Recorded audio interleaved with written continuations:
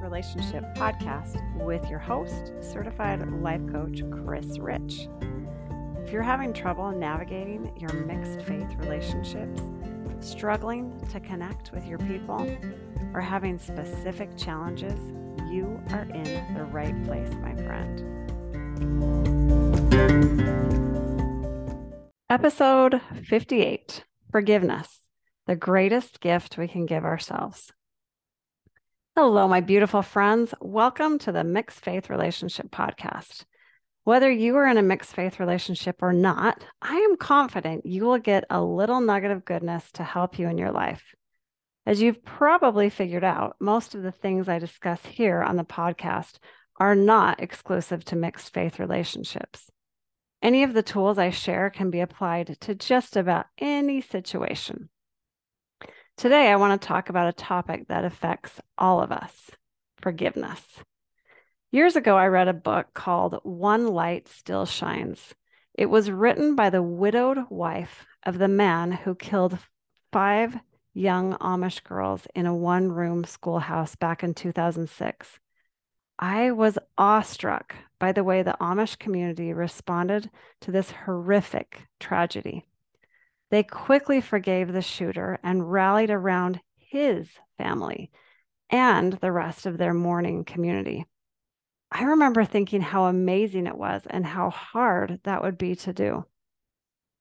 Then I was reminded of the scripture in Doctrine and Covenants 64:10, which states, I, the Lord, will forgive whom I will forgive, but of you it is required to forgive all men. We are required to forgive. That may seem like an impossible task at times. We have all been hurt by others. Our wounds may be small, or they may be intense and soul-crushing. There are times where it may seem very unfair to be required to forgive someone. We may even feel that if we forgive the perpetrator, then we are letting them off the hook. But in reality, my friend, it's not them that are hooked in. It's us. Why would loving heavenly parents require us to forgive? I love this quote by Desmond Tutu. Without forgiveness, we remain tethered to the person who harmed us. We are bound with chains of bitterness, tied together, trapped. Until we can forgive the person who harmed us, that person will hold the keys to our happiness. That person will be our jailer, close quote. Yesterday, I made a big Costco run. As I was carrying in an absurd amount of groceries, I was aware of how bad my forearms hurt and that my fingers had lost circulation because of the heavy load.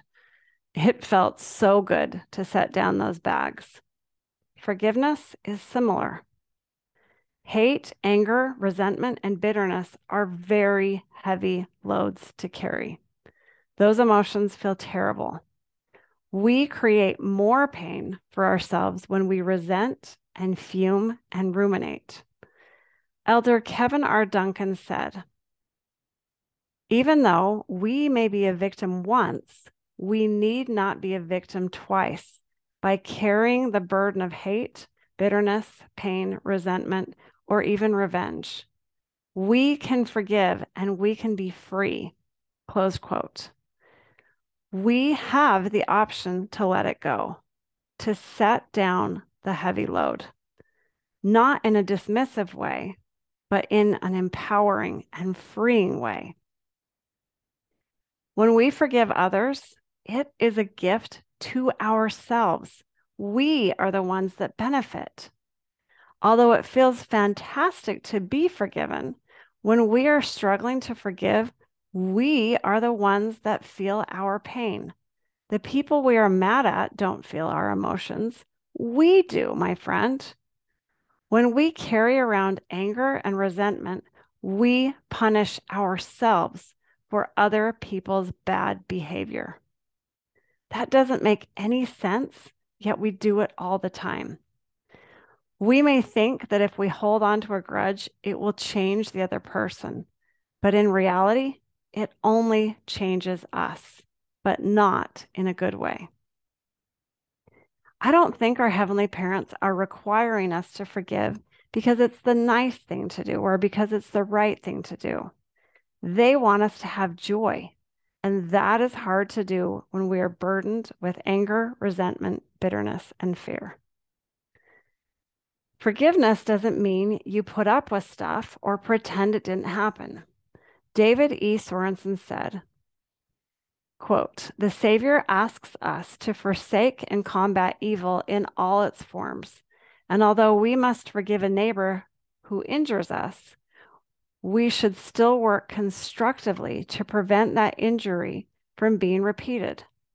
A woman who is abused should not seek revenge, but neither should she feel that she cannot take steps to prevent further abuse. A business person treated unfairly in a transaction should not hate the person who was dishonest, but could take appropriate steps to remedy the wrong. Forgiveness does not require us to accept or tolerate evil. It does not require us to ignore the wrong that we see in the world around us or in our own lives. But as we fight against sin, we must not allow hatred or anger to control our thoughts or actions," close quote. When hate and anger are the fuel for our actions, we don't show up as our best selves. This is not to say forgiveness is easy. The emotions that come up when we feel someone has hurt us can be intense. Our bodies were designed in the image of our heavenly parents. They are designed to manage even the most painful of emotions. Allow the emotions to be there. Process the pain. Turn to your Savior. He has promised that his yoke is easy and his burden is light. He can carry you through the pain that might be necessary for you to move forward to peace. My friend, if you are struggling with heavy emotions and are ready to set them down, I would love to help. As a life coach, I can help you figure out what to do with those emotions, help you set boundaries, and give you the tools you need to help you move forward. I would love to be your coach. That's all I have for you today, my friend. Make a great week. Mwah.